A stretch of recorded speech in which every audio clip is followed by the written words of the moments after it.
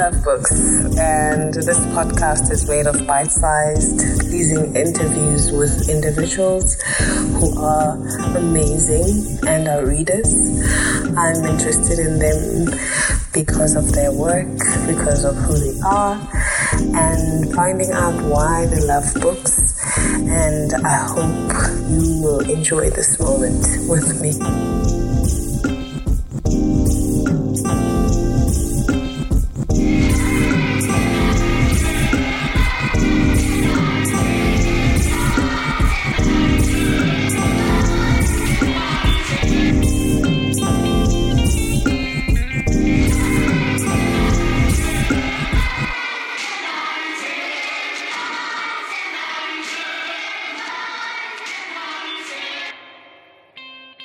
Hi Maya, how are you? I'm well.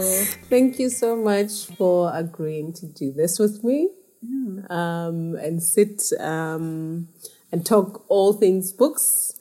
Before we start, can you please tell everybody who Maya is? Okay, so my name is Maya, as you said, and I'm the co-founder of the space I live at. It's called Lalela, a place of listening, and it's a home, a farm, and a retreat space in Magaliesburg, in the view of the mountains, in a little wild valley.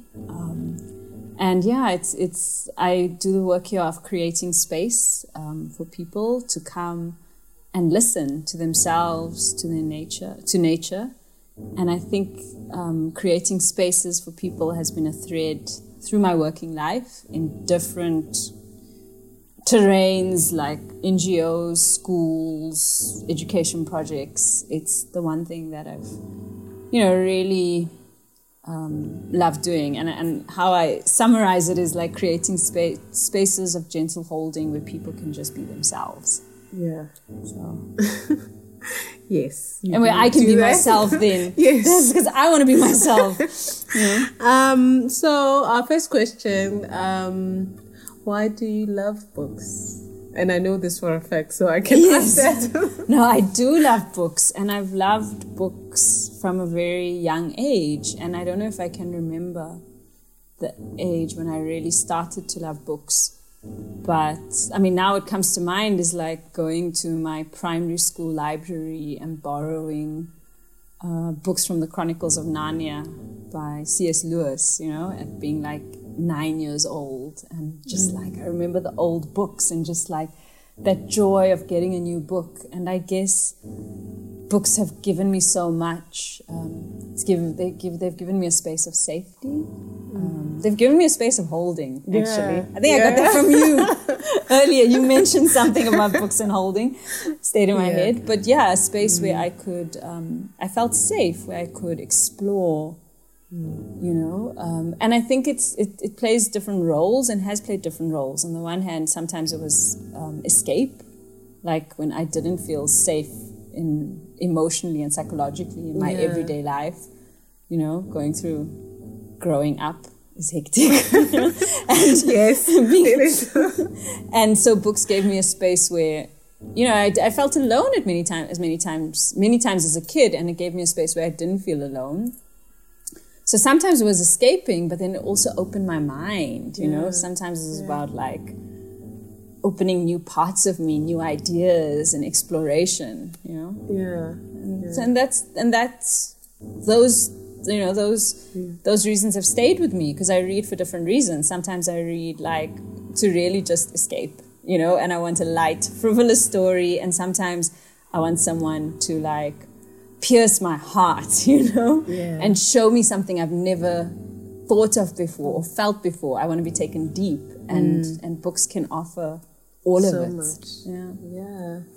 And in light of that, do you have a favorite book or a set of favorite books, and why? I know you're giving me that look. Like, really? Are you going to ask me that? I don't. And that's a very difficult question. And I had a fear you were going to ask me this. I think it's hard to say because, my favorite book will change on like different time periods in my life, there'll be a book that really resonates, or, that I'm really enjoying, or, and if I think of different time, like when I was a teenager, it might have been a certain book or a certain writer, and, so different books at different times. So I don't know how to answer that, Smart. Well, maybe ask it in a different way. No, but you're not going to get away from it because we'll have your reading list, and at least we can share that with people. Yes. And then, do you have a reading ritual? The one ritual that I do have, and it's an on and off ritual. Sometimes I don't do it, but most of the time, like before I sleep, I read. That's like my reading time. It's a moment to be with myself, to and my book, and just settle down. So I'll put my phone far away, on the other side of the room. So I go away from electronics. Yeah. Because that's also important for me before I sleep. And even if it's just a page, there's something for me about that moment of being in bed and reading. And and those, sometimes I have weekends, like this past weekend on Saturday, where I just had time to just read. And that's such luxury. But the ritual is definitely before I sleep. Yeah. And so, the next question is tied to that slightly, is do you have a favorite place to read? So would you say the bed is your favorite place? Yes, it is my favorite place to read. There's something incredible about lying up in bed and reading. But otherwise, anywhere, and that's what I love. When you're really into a book, you can take that book anywhere. It doesn't matter where you are. You get as comfortable as you can, and you just you go into another world. Yeah. And is there a particular soundtrack to your reading, or silence, perhaps? Silence, yeah, definitely. I don't read to music. I find that doesn't work for me. I like the silence around me. Yeah. Okay. And the bonus question that I really am interested in is, not that I'm not interested in the others, is who taught you how to read? Do you remember? No, I don't remember. Isn't that... I do... Okay, now that you say it, I remember being in class 1 and having these red reading... Yes. These red readers. And it was I don't know, a lorry and very, very English, Yeah, So I remember that, and that must also be part of my process. But I think there are two aspects to that question.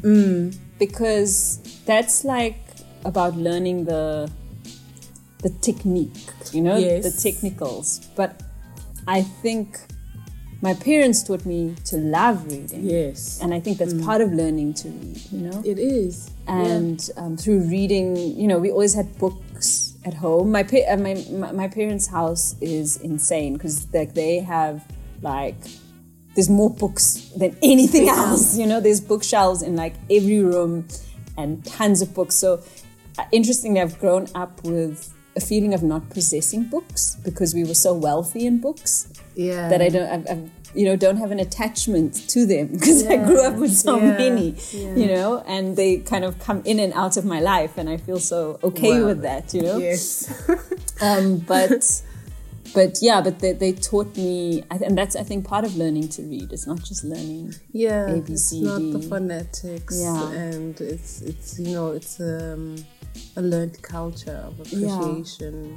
And just having them available, knowing that, they kind of they show you what books can do. They show you that it's something that's there, And so, yeah.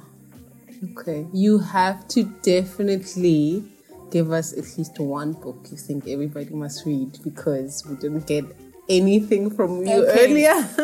So, the book that comes to my mind right now is The Quiet Violence of Dreams by Selo K. Decker. And I think it's just an incredible book. It's powerful.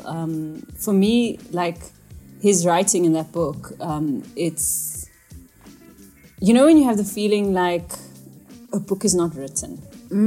Like there's some books you read and you can feel like the person constructing the sentences. Yes. You know, and for me, my favorite writers are those that, that you forget that it's written. They because give birth to worlds. Yeah, right? and it's something magical. Toni Morrison does that as well. Yeah. And there's something magical about that, where it's like you feel like they just like channel the stuff out. Yeah, it's not this process of like what, and I don't know how that works, honestly. Well, maybe I know to some extent with like poems, but yeah, and that book is devastating. It's my favorite. Yeah. It touched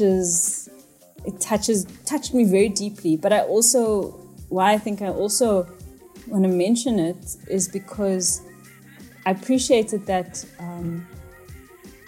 he's like my generation and from the country that I come from. And, and I lived in Cape Town, so there are references, like he talks about A Touch of Madness, and this place, and I was like, I know this place, and Ganesh, so that's also important, because, anyway.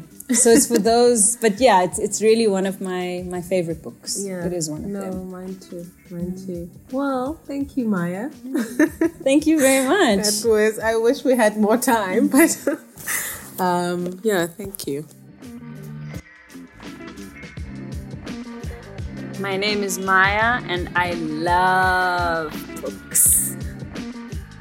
Thank you so much for listening to I Love Books with Madhabu King. I hope the conversation put a reading spark in your day. Join me again next time as we explore the reading lives of book lovers together.